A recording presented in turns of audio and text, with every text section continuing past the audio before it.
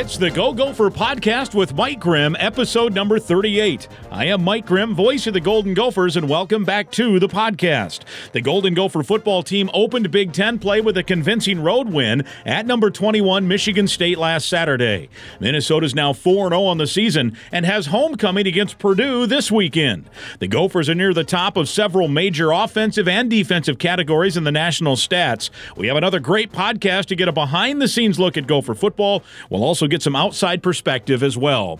First, we'll talk with Gopher punter Mark Crawford from Australia. He's only had to punt 3 times in 4 games so far, getting most of his on-field activity by holding for extra points and field goals. He has a great personality and a great Aussie accent. I know you'll enjoy my conversation with Mark here on episode number 38. From there, we're going to get the Purdue scouting report from longtime college football insider Tom Dienhart, who for years covered the sport for the Sporting News and the Big Ten Network, and has now settled nicely into covering the Boilermakers for GoldenBlack.com, the Rivals website covering Purdue sports. Tom has his finger on the pulse of Boilermaker football, and he'll tell us what to watch for this Saturday in Minneapolis. Our Go Gopher podcast is presented by Sunbelt Business Advisors and True North Mergers and Acquisitions, alumni owned. If you're a business founder planning to exit your business, start by contacting Sunbelt Business Advisors and True North Mergers and Acquisitions. Sunbelt serves more businesses up to $5 million in revenue than anyone, and True North M&A serves companies with revenues up to $150 million. You can get a confidential, no-cost, no-obligation business valuation started today. Hey, make the most of your life's work. Visit sunbeltminnesota.com or tnma.com today. Our thanks to Brian Slipka. He leads their group in serving and giving. The Go Gopher podcast with Mike Grimm is also partnered with Affinity Plus Federal Credit Union. Like the Gophers, Affinity Plus is fundamentally sound with preparation, focus, and follow-through. We're glad to be affiliated with Affinity Plus, a local Minnesota credit union providing all of your banking needs, including a top-ranked mobile app.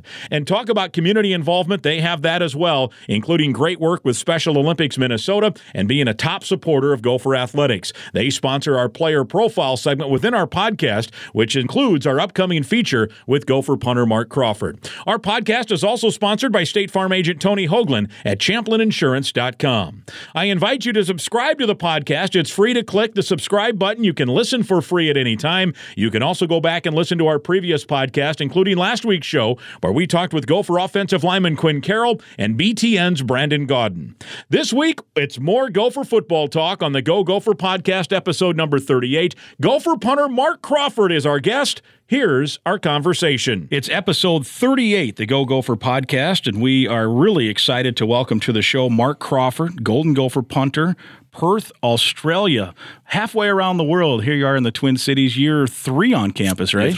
Year three. Good to see you. Yep, great to see you. I love the Australian accent, the New Zealand accent. Of course, volleyball coach Hugh McCutcheon has been a guest on a number of interviews, and I could just sit back and listen to him. My running joke when we're out on the speaking circuit with him, we go on these coaches' caravans, and so I introduce him, and he'll talk, and then when I'm done, he's been here now 10 years, I'll always say, and for those that want to continue to listen to Hugh, he'll be reading the phone book after the ceremony or after the event, and people always get a kick out of that. So I won't use that. I won't say Mark Crawford's going to. If you need me to, I'm more than happy to read the phone book for the rest of the podcast. Absolutely, yep. People would listen. It's always good. When you go around campus and then people hear you talk for the first time, what do they immediately identify it as Australian, or do they ask where you're from? What's the usual response? It's a good question. It's sort of a mixed bag, I suppose, at times. Yeah. I think that the most common is initially, is that British? Yeah. No, mate, it's close, but it's that other side of the world. It's not the other side of the Northern Hemisphere, but the other side of the world. So, New Zealand is a pretty common one as well. Is it New Zealand or Australia? Yeah. My dad was born in New Zealand, so maybe that's got something to do with it. A little hereditary there, right? Yeah, but he definitely sounds Australian. He definitely sounds Australian. And they're pretty close, right? Those two accents are kind of, almost alike, I guess. Like for us, Minnesotans, it would be, we couldn't tell. Maybe an Australian could tell if it's a New Zealand accent. Absolutely, compared to, be like but it has its words where they sound nearly identical. Yeah, sure. and probably probably like somebody from Australia might not be able to detect that's a Minnesota accent, and I can tell if somebody's from, say, like where Purdue's from, the opponent. Like there's a definite Southern Indiana accent. To it, yeah. It's not all the way south, right? It's not like that guy's from Alabama, but you can tell it's Indiana, and it's different than Minnesota. But maybe somebody from London or Perth might not be able to detect. Yeah, I mean, there seems to be hundreds of different accents in America. It's awesome. Yeah, I love it. I love it for sure. Well, I got to ask. We're going to talk about the season and all of that, but I think the story. You probably have just a amazing amount of stories to tell. How did you end up at the University of Minnesota as the punter? Yep. That's obviously a pretty common question, but one that I'm never angry to answer. So.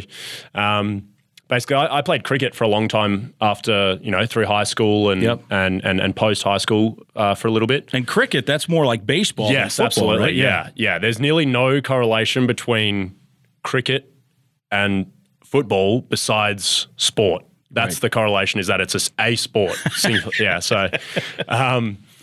But I suppose I played Australian rules football growing up, which is a very different sport to anything here. And I suppose we punt the ball in that game, that would be like a pass and a shot for goal and whatever, I suppose. And you just sort of grow up playing it. And I played that until I finished high school. But then, played cricket for, a couple of years after that. And then sort of stopped playing cricket. And then that I guess I was thinking about, I should start studying, whatever. And I sort of floated around a little bit. I worked at my old school and then coached a little bit of cricket, a little bit of Australian rules football and things like that. And then I got to a point where I was like, look, I need to change my life up a little bit. I want to go and study. Like, I haven't studied yet. I want to go and study. And at this point, how old are you then? I'm probably 24 when I was at this point. Wow. Yeah. So you played cricket just as a hobby, or was it like a minor league? I tried to go as professionally as I could, I suppose. So I was fortunate to be in a few squads sort of growing up and things like that, but that sort of finished when I was about 19, 20. And then I played for, a year or two just sort of at an amateur level, but I was still striving to go to that next that next level, I suppose. And then basically, when that wrapped up, and then I sort of figured that I wanted to study again, I said, look, I'm going to move to Melbourne. I'm going to give it a crack, just get out of home, get out of Perth, experience something different culture. I mean, Australia's very similar overall, but a different part of the world, I suppose. And then, look, one thing led to another, and one of my friends said, hey, you should try this program out. They try and get guys over to college to play, American football. And I said, look, what difference is another 6 months make? I'll give it 6 months. And, if it doesn't work out, then I'll just start studying in Melbourne. Otherwise, I'll get cracking elsewhere. And anyway, so went down, had a punt, and they literally said, well, I reckon we can get you school. I said, sure. All right. Well, tell me what to do. And I'm here. I'm here for it. And practiced for, 3 or 4 times a week. But literally within about 3 or 4 weeks, they said, do you like the cold? I said, nah, how bad can it be? Yeah, absolutely, for sure. There's no issues with that. And then they said, would you like to go to Minnesota? I said, let's go. And locked and loaded. And that was it. That was the recruiting process. That was it. Holy cow. Yeah, I just knew from that point on that I was sort of destined to head to Minnesota in January of 2020 and went from there. So Australian rules football. So you went from playing that at high school, and there was a lot of kicking, a lot of accurate. That's probably where you get the accuracy of the punting and that kind of thing. But other than that, it's not much like American football. Ball's a little bigger, right? And I like the... What are the score? What's the score? The goal called? umpires. Yeah. Yep. But that's not a touchdown. What do they call it? It's just a goal. A goal. So the goal would be 6 points, and then you've actually got what they call a behind or a point. Yeah. So you get points for missing as well, which is kind of strange. Like, imagine if you hit the upright as a field goal, as a place kicker, and you get a point for that. Yeah. But if you put it through, you get 3. It'd be kind of like something similar to that, which is kind of ironic. But so you went years then without punting or kicking or doing anything, and then all of a sudden... And so you must have been pretty good at it when you were playing. I mean, partially. I wasn't necessarily in any special squads sort of growing up playing Australian rules football, but I went and coached because it was a winter sport. Cricket was a summer sport, so I went and coached in the winter, and I would coach at junior level, and basically for fun, we just kick as far as we can. Yeah. And so I guess I stayed, in tune with how to punt, I suppose, but it wasn't necessarily, catch a snap, 3-step.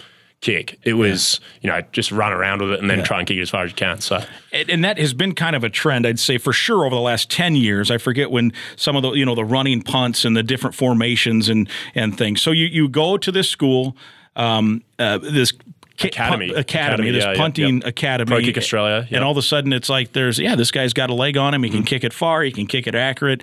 Minnesota's a fit. And now here you are. Yeah. What was your impression of? So I'm sure there's differences in terms of colleges and different things. So now you're enrolled. You're doing school. I'm in the deep end at this point. Yeah. The snow falls. Yep. And now what? Yep. You're like, what the heck? Yeah. There's definitely a part of me that was thinking, I'd seen snow before, but I'd never lived in the snow. So that was certainly a bit of a change. Making sure that I had to not fall over on the way to class or on the way to football. The sun getting up at about 8 a.m., going down at 4:30. I was thinking, wow, it's brisk out here when it's, 10 Fahrenheit, which is, whatever it is in Celsius. I still don't know. Once it gets below 32, I'm like, all right, it's cold. Yeah, it's freezing. Literally, Yeah. So, but I sort of just came with the mentality just to immerse myself in it. I said, this is so foreign to me that the only option is to enjoy it. And I've heard, that's what I think Coach Fleck has talked about it. Some of your teammates have talked about it, that has been apparent to them, that you have just embraced everything about this. It looks like you've enjoyed yourself. And that's accurate then. Absolutely. Yeah. It's one of those things where, everyone sort of tells you, you'll enjoy it, like you'll have fun, whatever. But there's a certain aspect, especially some of the younger Australians that come over when, if they're 19, 20, to move halfway across the world and then not have pretty much anyone. I didn't know anyone in Minnesota. Right. The first guy I ever met was the guy that picked me up from the airport in January 17, 2020 or whatever it was. And then I met Coach Wenger, then I met Coach Fleck, and it was quite a roller coaster, but the whole philosophy was like, I'm here for it. Let's go. Let's roll. Yeah. That and you're right. You were a little older than the traditional freshman student, so that probably helped just from a maturity standpoint. And here we are. Let's do this. Now you're what? 28. 28. Yep. You're a junior. Yep. What's that like, kind of being like the old guy on campus and the old guy on the team, or did you not even really pay attention to that part of it?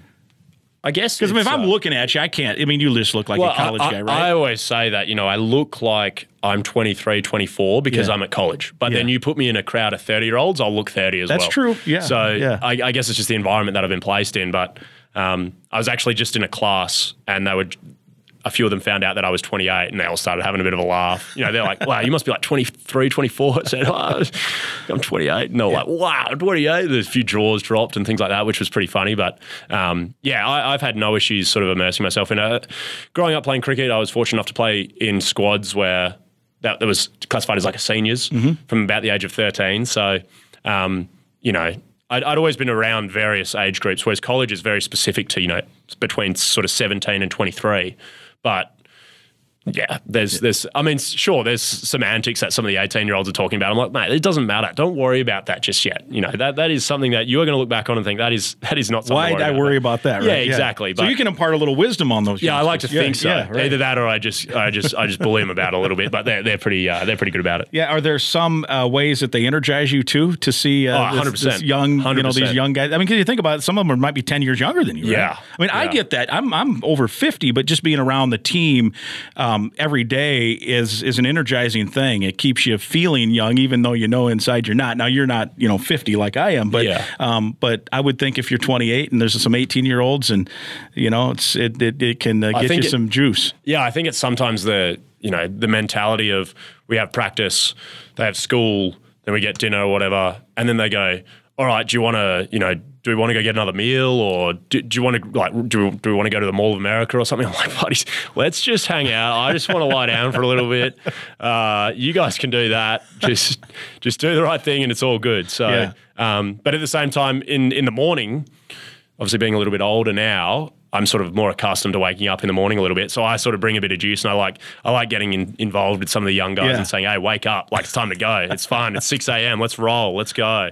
So, and they give me a dirty look, and I'm like, what are you going to do about it? Yeah, what are you actually going to do about it? So, that's true. Good point. Now, did you have, obviously you'd have to learn American rules for football. Did you have any idea what American football was? Did you follow it enough to know, like, hey, I'm going to pin them inside the 20, or I need to hang one high, or was this all new when you got to the academy? I guess the intricacies of punting was certainly a part of it. We knew that you had to get more hang time. Yep. But I'd watched enough football. I mean, my dad and I, we loved watching, American football through. The timing of the games was awkward, so it was always like Thursday, Sunday, and Monday night football were the ones that we'd watch because it was mid-morning. Sure. The following day. But I was fortunate enough. The first ever game I watched was 2013 Super Bowl. Seahawks beat Broncos, and I was a Seahawk from that moment on. And then I traveled to America in 2015 and I watched the Jets play the Pats at MetLife. Out in New York, New Jersey. Yes, New Jersey, yeah. And the Jets won. And I was thinking, this team just knocked off the greatest player to play this game. And it was funny because, I didn't really know what was going on. I knew that Brady was a good player. He's still, he was pretty much a household name back home as well. Yeah. But I was just blown away. I was like, this game is awesome. Wouldn't it be cool to go play that game one day? And look, 3 years later, I ended up, practicing to arrive, and now I'm living the dream. It's amazing. It really is amazing. What's your area of study? What are you interested in? Psychology. Yep. Year 3 now, junior. Loving it. Loving it. It's good. It's good fun. I mean, as I said, I would have studied regardless of if I came here or not, and it was the plan was to study psychology, but certainly interested in a corporate sort of industrial organizational side of things. But it's been fascinating learning again on some level. It's a remarkable story. Now, there's a lot of Australian guys. Now, I think almost every Big Ten team has a punter, right, from Australia, it seems. I know Illinois had one. Mm-hmm. Well, they still do. Blake Hayes was Hayes, Australian? He was a 5-year starter there. Yeah. He was awesome. And then Iowa's got Torrey Taylor, and he's had, he gets all the publicity because they punt 100 times a game. You never get to punt. I actually sent him, ironically, a message yesterday saying, can you please stop stealing Special Teams Player of the Week award off me? Yeah. Because, I held 6 times yesterday. I think it's my turn to win the award. You're like the former Gopher punter, Pete Mortell. Have you met Pete? Yes. Yeah, so he, of course, invented the Holder of the Year. Yep. So that can be one of your goals. One of the heroes. Were you one of the finalists last year? No, I was not. So this has got to be your year. I've got to be better on social media. 10 holds in one game. Exactly. Right? I mean, between touchdowns and PATs. Yep. So how well do you know some of those? Did you guys all kind of go to that one academy then? Yeah, so Torrey Taylor is, I would say he's probably my best friend over in the States. Yep. I speak to him, if it's not daily, it'd be on some sort of weekly basis for sure. And then I did know Blake. He's obviously moved on from Illinois now, but Hugh Robertson's there. He's older than me. I'm almost certain he's older than me. Yeah, yep. Right? So that's good fun. So I think Blake, was he like 30 maybe? No, Blake was pretty young. Oh, he was younger. Yeah, okay. I think Blake was only 24, 25 when he wrapped up. So, okay. But he's still over here. He's still playing on at some capacity. So, but yeah, Adam Corsack at Rutgers. I didn't know he was Australian. Yeah. Because that was the Puntapalooza last week, Iowa and Rutgers, right? Yes, with those two guys. The thunder from down under, as they said, or something like that. Yeah. And Jack Ansell this week for Purdue. So I get to see Jack again this year, which will be good fun. It's crazy. So how much, we don't want to get too far ahead of ourselves, but how much fun would you have if the Gophers can beat the Hawkeyes and we get Floyd to Rosedale, and then you have the right to talk some trash to Torrey Taylor, your best friend here? Yeah, that would be pretty special. Yeah. That would be pretty special. But he's a great character in general. Like, he never said anything to me about it. So he hasn't talked much trash your last couple of years. Yeah. No, he's pretty. I mean, he would dish out every now and then, but as everyone should, it's just competitive at that point. Beauty of the rivalry. So right? I'm sure I'll have to send him at least one message saying like, "Do you like my new accessory?" And it'll just be a trophy. That'd be awesome. But I don't want to get ahead of myself. Yeah, we have Purdue this week, mate. So that's all I'm thinking about. The Purdue one-game championship season, as you well know. So as you now have, do you feel like you're almost stealing scholarship money, not punting very much?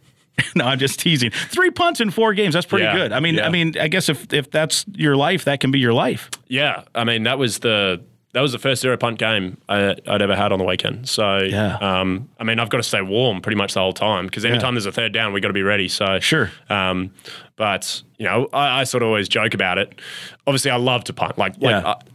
Punting is awesome and give me the ball at any time. But my favourite 4 plays would be PAT field goal. Yep. Because it means that we've just scored a touchdown, so I'm out there as a holder. Field goal because it means reasonable field position, probably, almost definitely going to put on some points. And then third would be a fake punt. And then fourth is punting. So it's my least favorite play that I'm involved in, but it's the thing I love to do. Yeah, because you hold and you also obviously punt. And so the holding aspect of it. Now, have you run a fake punt yet? Have we got that? Not with me behind the snap. Yeah, gotcha. Yeah. Well, maybe, right? Maybe if the right time comes, you never know. That'd be fun too. You always got to have something. Do you have a good arm? Can you throw too? I can throw like a rugby pass. I mean, I like to think I can throw, but I'm sure the coaches think otherwise sometimes. They'll have something figured out if it comes to that for sure. So now it's funny because holding is one of those deals that everyone takes for granted, right? I wasn't joking. I wasn't exaggerating. You had 10 holds. Was it the Western Illinois game? You had 10 holds, right? Between PATs and field goals. And was it 6 or 7 in the first game? And obviously the other night, 5 against Michigan State. So there is, no one pays attention to the holder until there's a flub snap or until, you can't. Something goes wrong. Something goes wrong. Yeah. So people take it for granted. And it's. I remember talking to Casey O'Brien, who probably has the most famous hold in school history just because of his story and all that stuff. And it was one of my favorite moments of my time doing games on the radio was that game out at Rutgers where he got some holds. And then next week or the week 2 weeks after, I can't remember exactly, the Maryland, he got some holds at home. Yep. And I know you guys crossed over one year. For a year. And so, we know Casey's story. So that was great. So you take it for granted till then. But I remember talking to Casey, I can't remember the exact number, but he estimated that up until the point he actually held in a game, in practice, it was something like he figured he probably practiced 3 million reps maybe over the course of time because probably more like 4 million. Because you think about how many times, and for you now, because Dragon Kesic, man, that guy's got a leg too, right? I watch him in fall camp, and I'm like, the Gophers have 2 pretty darn good kickers here, absolutely. And Matthew can take it out to 50, and I think the coaches are comfortable with whoever kicks, and obviously Matthew is getting the job done. But if all of a sudden you need a 63-yard field goal, maybe that's the guy, right? And I thought maybe for a second at Michigan State, PJ was thinking about it before halftime, right before half. But then probably, and if it was a different score, but I think you don't want to. I think risk you play that, the percentages. Right? You play the percentages. You got to do what you got to do. But that said, so my point is that there's 2 good kickers, but one's a lefty and one's a righty, which is a totally different angle to hold. So you're practicing both, I assume, right? Yes. Yeah, absolutely. I didn't really do much hold work before I got here. You do a little bit back home, but not all the Australians come over and hold. Like this is Tory Taylor's 3rd year as well, but this is his 1st year holding. So I didn't hold in 2020, and then we had last year I was a holder, and this year again. But I guess I came into it just trying to learn as much as I could, as quickly and effectively as I could, and it just happened to be that we had a lefty and a righty, so I just equaled the workload, and all of a sudden I could do it for both. So, it's good fun. I love holding for both of those guys.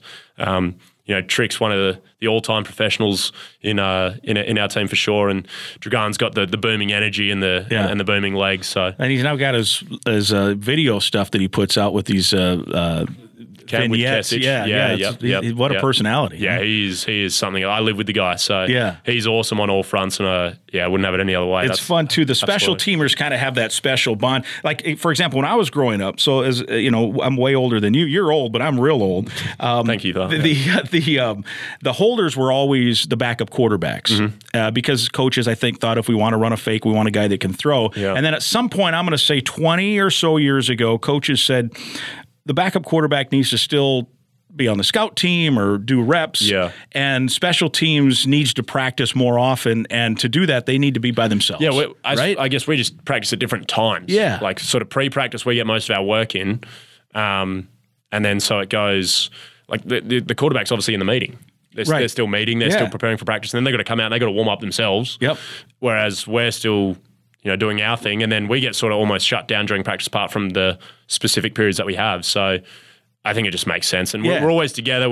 There's a good chemistry there, and it does become, over the years, all you guys over the years, whether it's holding, punting, place kicking, it's just been a special group of players over the years. And if I start naming them, then I'll forget, and people will get mad at me because I've liked them all. So I'll just say that group in general, all the way up through, is fun. But I think part of it is, as you mentioned, you spend so much time together now. So instead of that backup quarterback going over and practicing with special teams, I think the coaches have said, look, they need their practice time. Let's have the punter be the holder because they're together all the time. Yeah. And we're always sort of available. We're doing the same thing at the same time. Yeah. So there you are. All right. So take us through a practice, for example. You mentioned like during actual practice, you guys are watching. Even I see on the sideline sometimes you'll practice, doing some snaps or kick into you might punt into a net or what have you. But give us an average day. Tomorrow's Wednesday. We're taping right now on a Tuesday. So tomorrow's Wednesday. What does Mark Crawford's Wednesday look like? Well, Wednesday for me is far more shut down compared to the Tuesday. So let's take us through what today was then. Yeah. Today. So we had meetings that, team meeting, special teams meeting, that wrapped up about 8:15, 8:30. Yep. 8:15, 8:30 a.m. And then we had a quick position group meeting, just the specialists, Coach Wenger, and things like that. And then we went out there just around 9 o'clock this morning, and we go out. Recently we've been going outside to accustomed to the conditions, whatever. This morning was a little bit cooler as well, which is always nice. And, script some pre-practice punts that, prepare us for game situations. So probably punted, between 10 and 20 times, live reps, etc. And then make our way back inside. The kickers, we do the field goal stuff. And then practice sort of begins, and we're sort of on the sideline until the period where it's field goal period. So today we went field goal period and then straight into punt. So we were front heavy for sure. Yeah, so, you went going, yeah. Yeah, and then they sort of scattered it. Coach Flex sort of scatters it out to 3 or 4 periods between special teams reps. I kind of like it because it's like a game. I'll punt a couple of times and then all of a sudden I won't do much for 20, 30 minutes, and then I'm expected to perform at the level required again. So that's how it sort of operates on a Tuesday. And then Wednesday we don't have punt. So we don't do pre-practice again, but then during practice there's different emphases on different parts of special teams. So every now and then I'll get some punt work in, but normally it's warm up, do the pre-game script sort of thing like that, and then pre-practice script, and then I'll sort of shut it down for a little bit. Yeah, and then at any point, and I don't know if it's scripted, bonsai comes up. So tell our listeners what bonsai is. Bonsai is basically just a situation where, it's before the end of a half or before the end of the game. You're down by a field goal or less, and you've probably got no timeout. We've definitely got no timeouts, but you might have one, but then it evaporates before we get down there. And, we're in field goal range. The clock's sort of running down. Anything... we say the magic number is about 16 seconds to be from the sideline out there to put it through, but basically it's just on air. You just got to go with the flow and be aware of the clock and the other externals that go with it, and make sure everyone's set, and then flash it three, and then get the game-winning field goal or the kick before halftime. Wow. So basically, I don't know, like I said, if it's scripted, but the practices I've been to, all of a sudden, because PJ's mic'd and there's speakers, he'll just yell bonsai. Yeah. Like it might be in the middle of practice sometimes. Yeah, a bit of pandemonium. And everyone has to then, and he starts counting it down, 10, 9, 8, and then everyone, you're the holder, the center. There might be guys doing drills on the other end of the field, and if he's the left guard on field goal, he's got to sprint down there, and then you get all set, and he's counting it down, and Matthew Trickett kicks it up, and that ball is good. And then all of a sudden we're away, and then it's weird because then after that it's like, good work. Yeah. You're off. Yeah, you're off. Okay, cool. Go rest for another 20 minutes or whatever. Exactly. And the music is Queen, right? Pressure, they play that. Yep. Emmett Carpenter, one time, former Gopher place kicker, one of our all-time favorites, told me that if and he hit a lot of kick. He was kicker of the year in the Big Ten one year. Says when that song comes on the radio, he still gets like some butterflies going. Yeah. It's like that song's been ruined for him. He can't just sit back and enjoy it because you feel you that. just lock in and you're all ready to run out. Well, I there. think the punt one is Highway to the Danger Zone. So is that right? Yeah, right. Just because, obviously not all punts are the same. And it could always end in a different outcome. So it is sort of like the highway zone. It's high impact. It's high velocity. There's a lot going on. It's awesome. It's crazy indeed. So coming from Australia, the Australian rules kind of, you mentioned a punt is more like a forward pass, right? So you grew up working on accuracy off the foot, more so than maybe some kid growing up here in Minneapolis playing high school football where it's only distance. I mean, there's some directional kicking, but how many different punts would you say you maybe now have in your arsenal that Coach Wenger can maybe call upon in a game? And without giving too much away. Yeah, absolutely. I mean, Coach Wenger is the ultimate mastermind on special teams. He is unbelievable. But in terms of different styles of kicks, I guess, there's probably more than half a dozen. I'd say closer to a dozen. Right. Of just different style of either ball flight, the way I move into the ball, the direction after the movement itself and things like that. So, it's... I actually haven't sat down and thought about it, so maybe I'll get back to you. That'd be a good one, Because even in a game I'll watch, and sometimes it's just it's not often because I do think they want hang time and make the guy catch. Like if you were just given the green light, you'd probably average 60 yards a punt, but that's not. In doing that, there's the danger that the guy's going to have so much more room to return because you outkick the coverage, as they say. Yeah. But you've got hang it up high, or sometimes you'll take it and you'll run right and then line drive one down there to keep it away from a guy, or end over end to be like a golf shot, right? Bounce at the 5 and bounce back. And then you and Phil Howard had that thing going last year. It was like pitch and catch, right? Yeah. It was amazing. That had to be almost, a couple times a game sometimes. Yeah, there was 2 or 3 times in one game that I certainly remember, but I think we did that close to 10 times over the course of the season. Yeah. And so that, I'm sure that's right, calling upon your Australian rules where you got to be accurate. Yeah, so, that's if you're at the 40, you want to kick it 37 yards and drop it in there. And you haven't had any, up to this point, you haven't had any opportunity really to do much. I know you've gotten a couple inside the 20, but, when the time comes, I'm sure that's still a part of the arsenal, right? Absolutely. Yeah, we're always pretty switched on with that sort of stuff and make sure that we get the reps in for any sort of situation that arises. Sky punts are always good. There's a lot of guys that get all cranky about them because it ruins their average, but I am not remotely worried about numbers. I'm just, whatever the team wants, I am all for that. So whatever helps the team, right? Absolutely, big time. And then from that angle, how long did it take you once you got here to kind of dial in on just the comfort level of, okay, I get it. Here's the routine. And now also just generally, the Big Ten, Iowa's a rival. We hate Wisconsin. Purdue's coming into town. Homecoming's important, stuff that probably, and if you grow up in Australia, it's not something you probably have thought about before, right? Yeah, no, it's certainly not. In terms of the rivalries, I had to research that sort of stuff before I got here to truly understand. Because I really only got about, a season, the 2019 season, where I was actively following Minnesota in that aspect. And, people always say, we have to beat Wisconsin, we have to beat Iowa. But I'm very much, I always say this team's all right. But then when it's game week, I think, I just really want to beat this team. I want to beat this team more than anyone I've ever wanted to beat before in my life. Yeah. And then, that game's done. And then all of a sudden there's next week and I'm thinking, I think I don't like this team more than the other team that we just played. So you're a competitive guy. Yeah. Is that just from that cricket background growing up? Australian rules football. Just hate losing. Yeah. And so you're ready each week, whoever it is, to do your damage. Yeah, absolutely. I mean, Purdue's going to be a ripper. We can't wait. Is how much fun is it to see your team, even if you have to, watch? Again, you're going to be called upon, obviously. I mean, you're not going to probably go.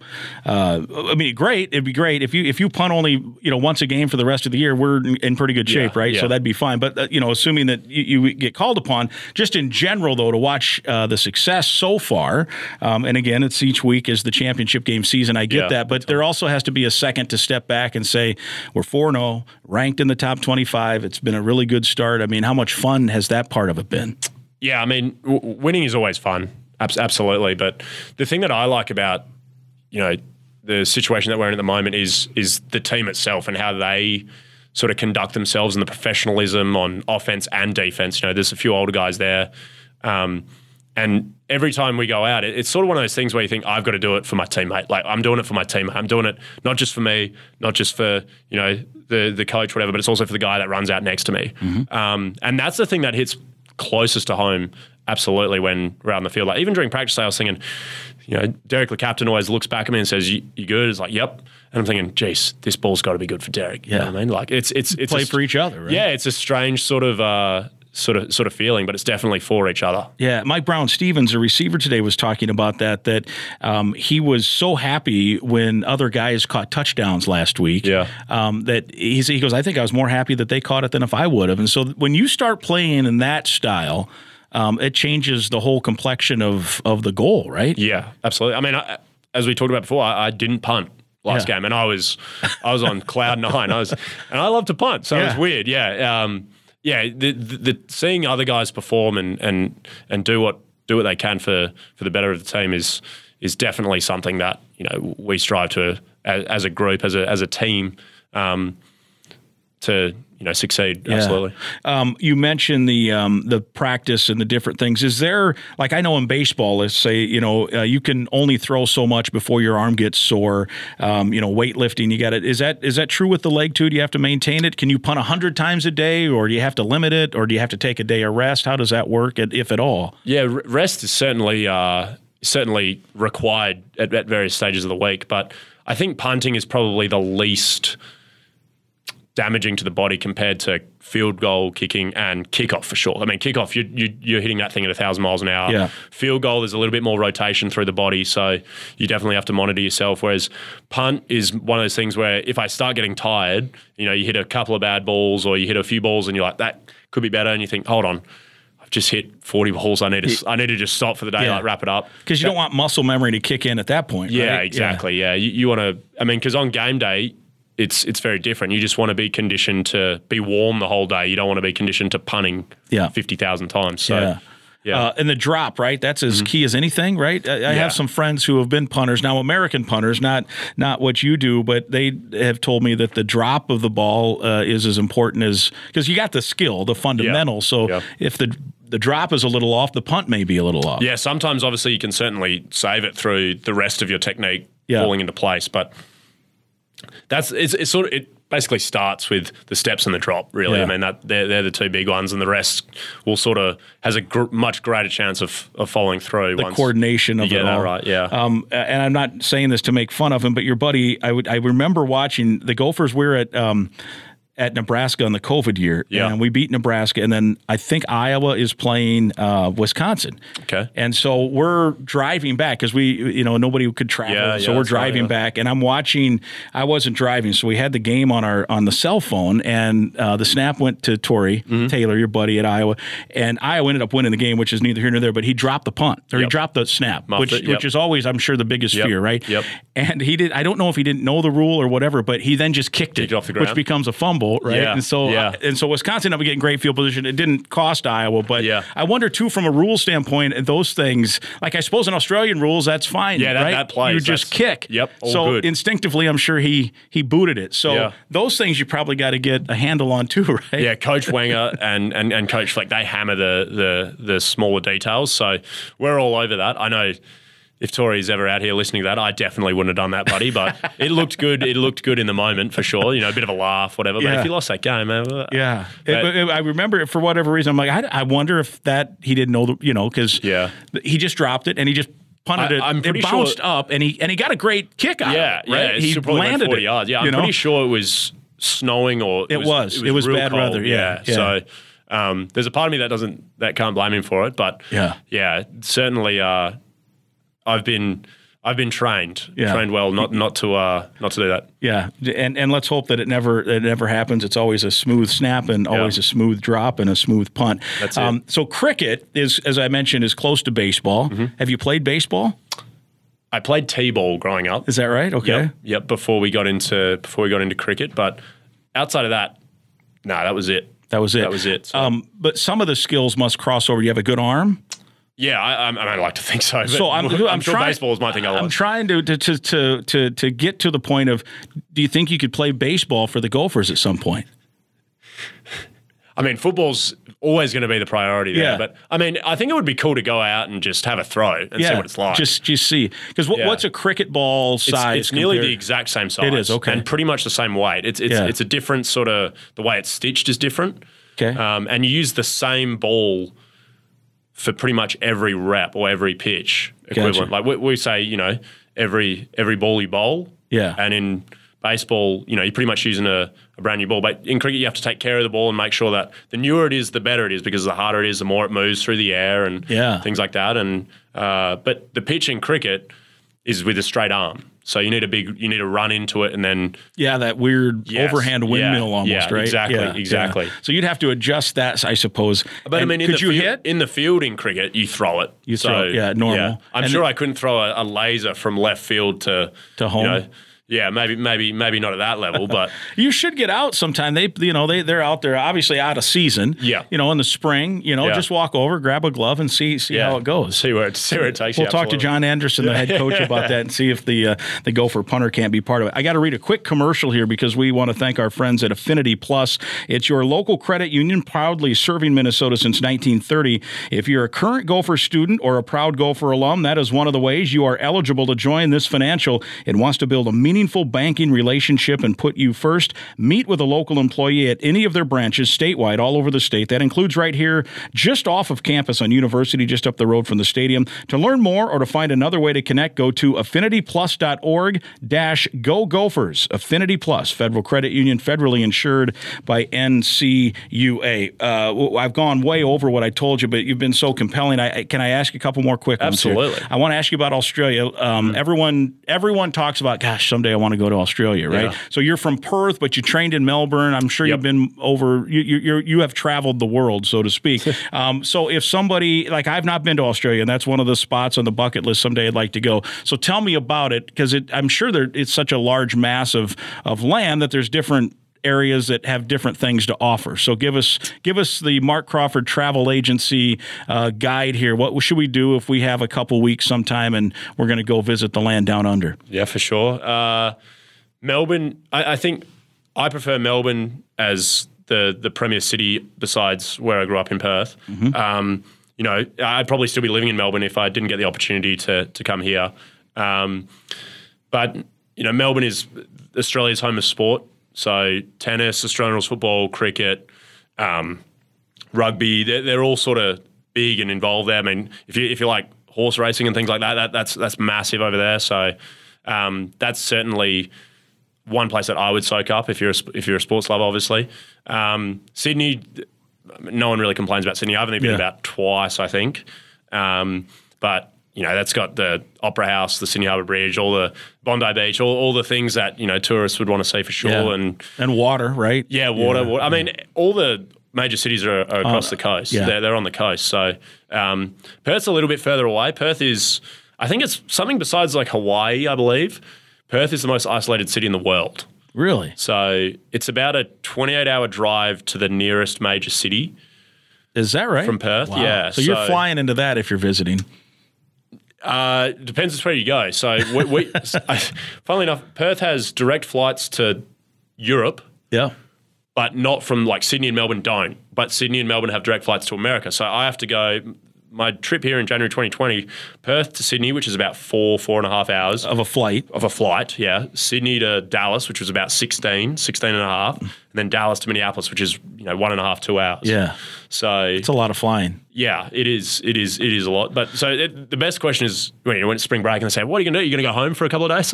Buddy, takes me 2 days to get home. I think I'm just going to take it easy here for a little bit. But yeah, the East Coast is awesome. Obviously, if you have a month, you can certainly get out to Adelaide and west to Perth. But it's all pretty good. So you're having fun here. How do you get homesick? How much do you miss it at times? You get to stay in touch with family and friends, FaceTime and that stuff? Yeah, I mean, the way the world's connected now, it's pretty easy. But I'm actually an only child, so I've sort of been conditioned to being alone sometimes. Yeah. So the great debate was, do I go home over COVID? Elected to stay here, which fortunately I believe was the right decision at the time. But yeah, certainly lived by myself. I didn't think I saw a teammate for 3 or 4 weeks at one point. Man. But no regrets there. It's been awesome, and I don't want to leave. I know I'm only halfway, but I don't want to. Well, go it's been fun watching. I'm hoping that you only hold this weekend as well.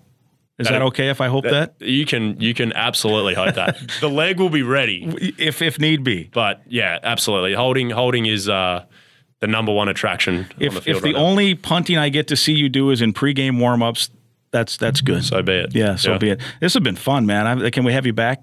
We'll talk 100%. Some more sometime down same the road. time next week. Yeah, same time same channel as well. Appreciate it, man. And it's been fun watching you guys. It's just been such a ball. Let's get another win this weekend. Sounds good. All right. He's Mark Crawford. It's episode 38. That's the man with the big right leg. Gopher punter Mark Crawford on the Go Gopher podcast, episode number 38. I hope you enjoyed listening to that conversation as much as I did being a part of it. Our thanks to Mark, and our thanks to Affinity Plus for sponsoring our Gopher player profile on the Go Gopher podcast. We'll continue our football discussion with Tom Dienhart from goldenblack.com. It's a scouting report on Purdue. But first, a word from Tony. Hey, Gopher fans, this is your State Farm agent, Tony Hoagland. We are super excited to be part of the new Mike Grimm Show on Talk North. For the year of 2022, we will be donating $10 to the University of Minnesota Children's Masonics Hospital for everyone that calls our office or checks in with us online and mentions that they heard about us on Talk North and the Mike Grimm Show. We are really excited again that Mike came on board with Talk North. You can reach us at 763-421-4900. You can find us on the web at champlaininsurance.com. Again, 763-421-4900, or find us on the web at champlaininsurance.com. Roll the boat, Sky Yuma, go Gophers. We continue with episode number 38, the Go Gopher podcast with Mike Grimm. Mike Grimm with you, and we want to get a Purdue Boilermakers scouting report. No one better to get that scouting report than college football insider Tom Dienhart, working with goldenblack.com, the Rivals site that covers Purdue athletics. And Tom, of course, a long time worked with the Sporting News and the Big Ten Network. And I think you and I, Tom, first met back when I was covering Cardinals baseball and the Missouri Tigers down in St. Louis, and you were working for the Sporting News, and it's been fun to catch up every now and then ever since. Exactly, Mike. I know time goes by quickly, doesn't it? You're one of the famous KMOX alums. I've always loved following your career from afar. Pretty neat what you've been able to cultivate, Mike, and I always love, again, seeing you and speaking with you, and I look forward to seeing you this weekend, too. Yeah, I remember you used to come on my show on KMOX, and we talked some college football, and here we are all these years later. We're talking Gophers and Boilermakers. We love the Big Ten, and I think we are in for a pretty good game this weekend. What do you think? Yeah, Purdue's got a tall task. Minnesota, I think, has become the hot team in the Big Ten West, I guess the cool pick to maybe rise up and win that division this year, Mike. It looks like it's wide open. And again, Wisconsin looks like it's sort of a work in progress. Who knows what Iowa has? Northwestern, Illinois, Nebraska, Purdue. I mean, they all have their issues, but Minnesota's really hitting on all cylinders right now. So going to be a tall task for Purdue to try to get a win up there in Dinkytown, I think. Yeah, a couple of things right off the bat. As we are talking here, this is Monday afternoon. Some people may be listening to this podcast later on in the week, so there might be new news. So I want to make sure that we preface it to know that we're not giving you dated news. But as we talk, this is what we know. And I guess my question is, what do you know on the quarterback, Aiden O'Connell, who missed last week that game against Florida Atlantic? Do you expect that he'll play here in Minneapolis? If I were to make a guess, I would say yes. Now, we had Jeff Brom at his press conference. He met the media on Monday, and we obviously asked Coach Brom about that. And he was non-committal, as you would suspect, maybe a bit of gamesmanship, Mike. Just like last week, I think this is going to dribble all through the week and just be a game-time decision, if you will. News will probably break sometime, maybe Saturday morning. But again, I guess I'm leaning toward maybe we are going to see Aiden O'Connell, because I'll be frank with you. If he doesn't play, I don't think Purdue has a chance to win that ball game up there. It's believed that he has a rib injury, Mike. Yep. Coach Brom hasn't said that. We've asked him. Doesn't want to reveal it. He suffered it in the first quarter of the Syracuse game on September 17th. He finished that game, played very well. Purdue lost a tough one at the end. He sat out this last week, and the one thing he does, Mike, is he makes that offense go. He can throw the ball vertically down the field. Austin Burton, who got the start Saturday against Florida Atlantic, he can't do that. It's a very pedestrian offense. It's a much different offense. So again, stay tuned. But if I was guessing right now, I'd lean toward maybe seeing Aiden O'Connell on Saturday. Yeah, I would think that, and I also don't blame the Purdue coaching staff for not letting anybody know, right? I mean, that there's no need at this point to, if they know, they know, and there's no need to do anything in terms of making anything public. I think PJ Fleck Monday said that that they're preparing as if O'Connell will play, and also preparing for, of course, the other guys that might be playing as well. Let's talk about this Purdue team. I liked them in the offseason. Some people were talking about them as a dark horse candidate to win the West, and I thought that's not enough. They're more to me than a dark horse. I think they can be right in the thick of it it shouldn't be a surprise if they end up winning. That's what I thought. They played Penn State, ranked 11th now. They played them very tough. Probably, I think some Boiler fans probably should have won that game. Stubbed their toe late, as you mentioned, against Syracuse, and then had to sweat one out last week. So give me an assessment here of your Boilermaker football team through 4 games. Yeah, I think you did a pretty good job there, but you're right. I think Purdue fans and even the staff, even the players, anybody surrounding this program, believe they'll let Penn State off the hook, and they let Syracuse off the hook too. Penn State scored its winning touchdown with 57 seconds to go. Of course, Syracuse scored with 7 seconds to go. Both games, Mike, Purdue had the ball with the lead, but they could not bleed the clock. They couldn't get first downs. They couldn't add to their score. They had to punt the ball back in each game, and it proved to be disastrous. The defense finally gave in. So just a tough beginning, and I'll be honest with you, a disappointing beginning. I think most people thought this team would be at least 3-1 coming out of September, maybe 4-0, and they're sitting at 2-2 right now. And, Mike, they face what I think is probably make or break October. Yeah. 3 of the 4 games are on the road. Go to Minnesota, then they got to go to Maryland, and you come home for Nebraska, and then you go to Wisconsin. So you see what Purdue's up against here, and when we've talked a little bit about the injuries, Aiden O'Connell's not the only guy. Purdue's been playing without his best defensive player for 3 games now, Jalen Graham, who's sort of a safety linebacker. And he's dealing with a fractured tibia, and I wouldn't think you're going to see him on Saturday. I think it'd be a real surprise if he plays on Saturday. Purdue certainly could use him trying to slow down that offense, but I think they're probably going to have to go another game without, again, their best defensive player, Jalen Graham. What do you think will be the way that they can get back to kind of playing the way that they have played? They finished the year so strong last year, got 9 wins, won the bowl game, and like Minnesota, maybe a bit more favorable schedule in the crossover, which is why I thought they were more – I think they're good, but in addition, I think they had a schedule benefit, maybe like the Gophers do, and that you avoid, Michigan and Ohio State, and like it or not, that's a factor. Iowa won it last year, the division, without having to play either of those teams, or Michigan State, who was an 11-win team last year. And so that plays a role. And both Minnesota and Purdue are in a situation where they don't have to face those teams. And I think that makes this weekend even more exciting. And I also think, that the Boilers can flip their season if they can come in here and pull off an upset. Oh, it'd be huge if they could. You're exactly right. It would be an elixir to what ails Purdue from a confidence standpoint, from a swagger, from a mojo standpoint. And you're right, it would get them right back on track because everything's still a possibility. We all know there's 8 Big Ten games left. You're only 0-1, right? So there's plenty of runway left to still really have a nice season. And, yeah, a win up there in Minnesota would be huge given how well the Gophers are playing. To me, one of the bigger upsets of the weekend if Purdue's able to pull it off. So, yeah, again, a tall task. Again, a Purdue team that, really has struggled to get leads in the first half. They're not scoring many points, and they're really putting their defense in a bind where they almost have to be perfect at the end. And, again, it's really been a bind for the program overall. And, again, injury-wise, Mike, last week it was devastating. They didn't have one of their cornerbacks, which really hurt them bad. They didn't have one of their starting offensive tackles, which was a big problem. And they played the last 2 weeks without the number 1 running back, King Daru. And in addition to having Aiden O'Connell out. So, again, it's been a real mess with the injuries for Purdue so far, Mike. And I'll be honest with you, too. They've had some problems this last month with penalties. It really was disastrous at Syracuse. They had 13. Against Penn State, they had 9.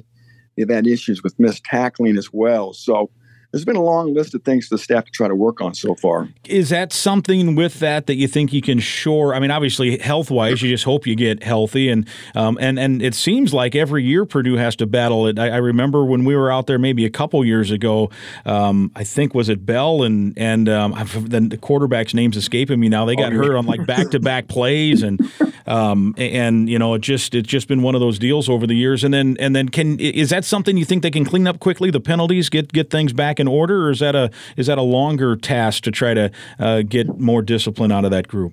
Yeah, that was 2019. You guys went 38-31, and Elijah Sindelar and Rondale Moore got hurt. Yeah, Rondale Moore, that's right.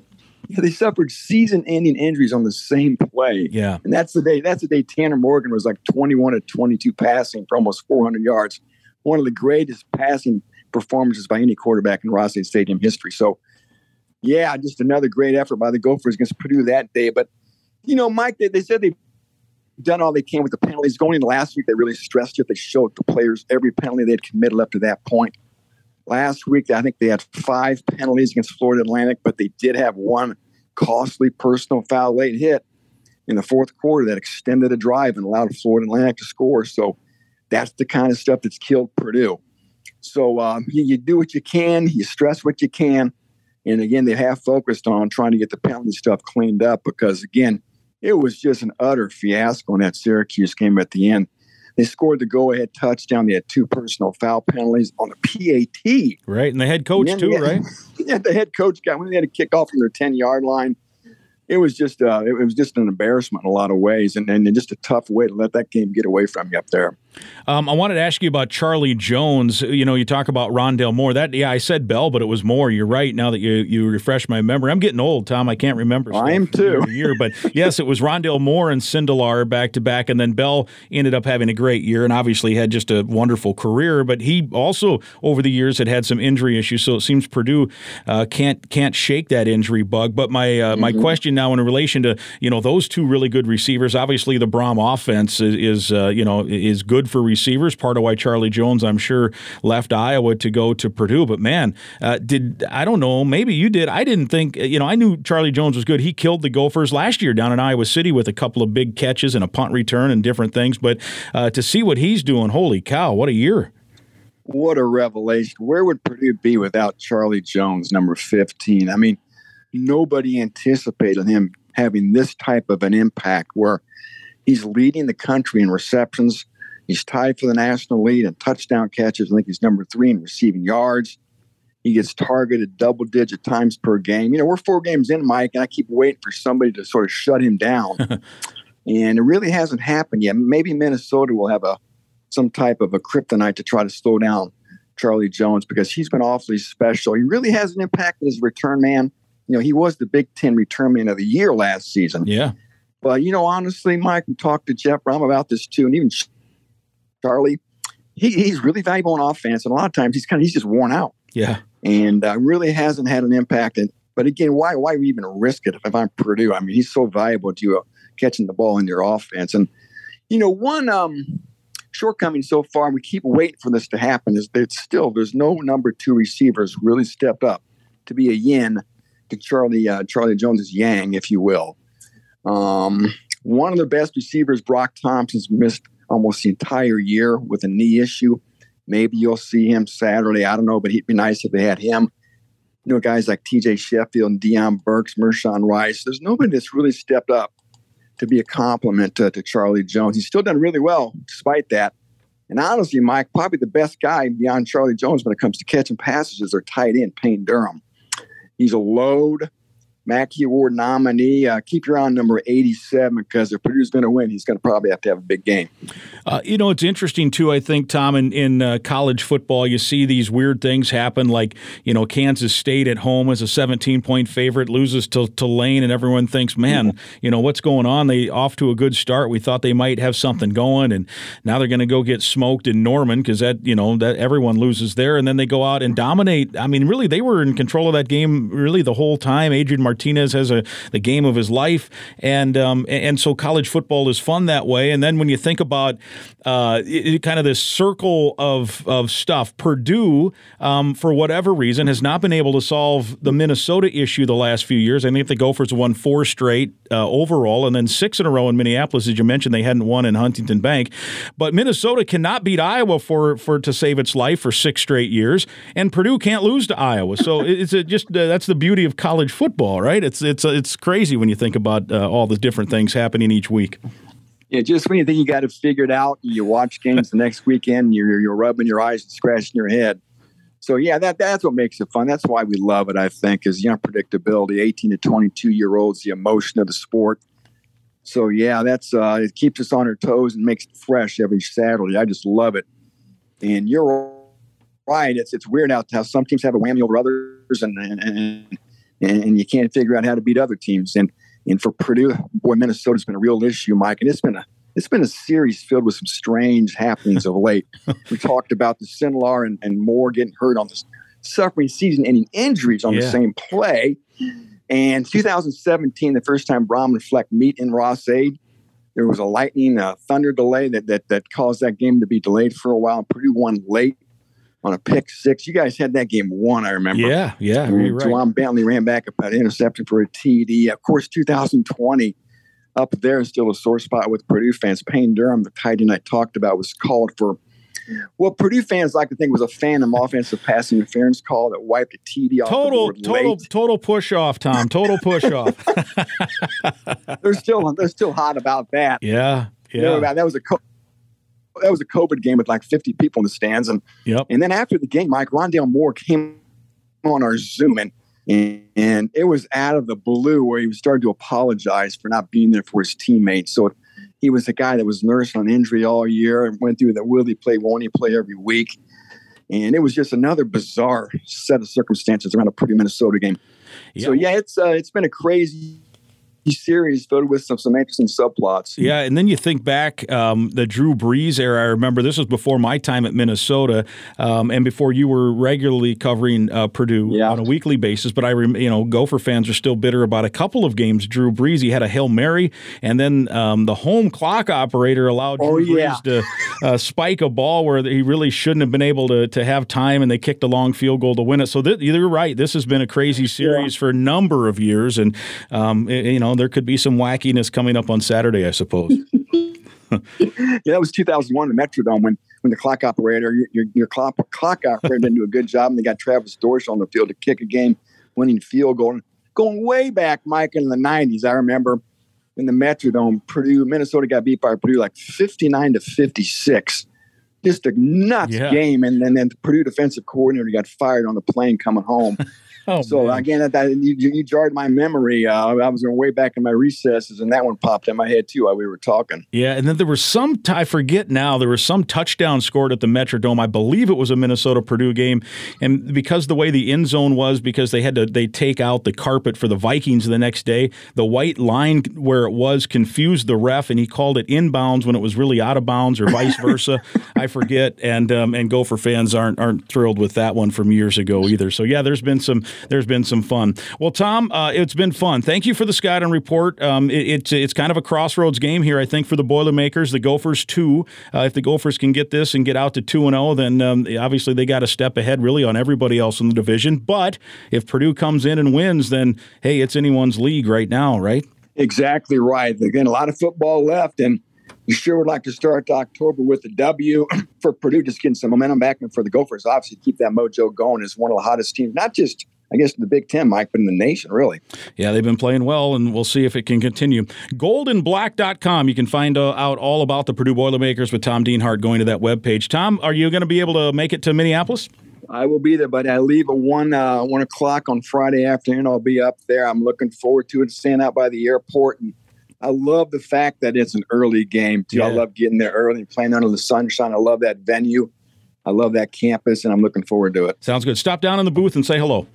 Will do, buddy. All right, sounds good. Tom Dienhart with us. It's episode 38, the Go Gopher podcast. My thanks to Tom Dienhart for providing a thorough scouting report on the visiting Purdue Boilermakers. Also, a big thanks to Gopher punter Mark Crawford, talking Gopher football here on the Go Gopher podcast, episode number 38. The podcast is presented by Sunbelt Business Advisors and True North Mergers and Acquisitions. If you're buying or selling a business, visit sunbeltminnesota.com or tnma.com. We once again want to thank our partner, Affinity Plus Federal Credit Union, your local credit union throughout the state of Minnesota. Our podcast is also sponsored by State Farm agent Tony Hoagland.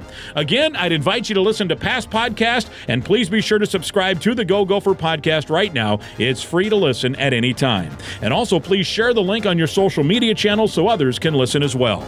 We'll talk again next week.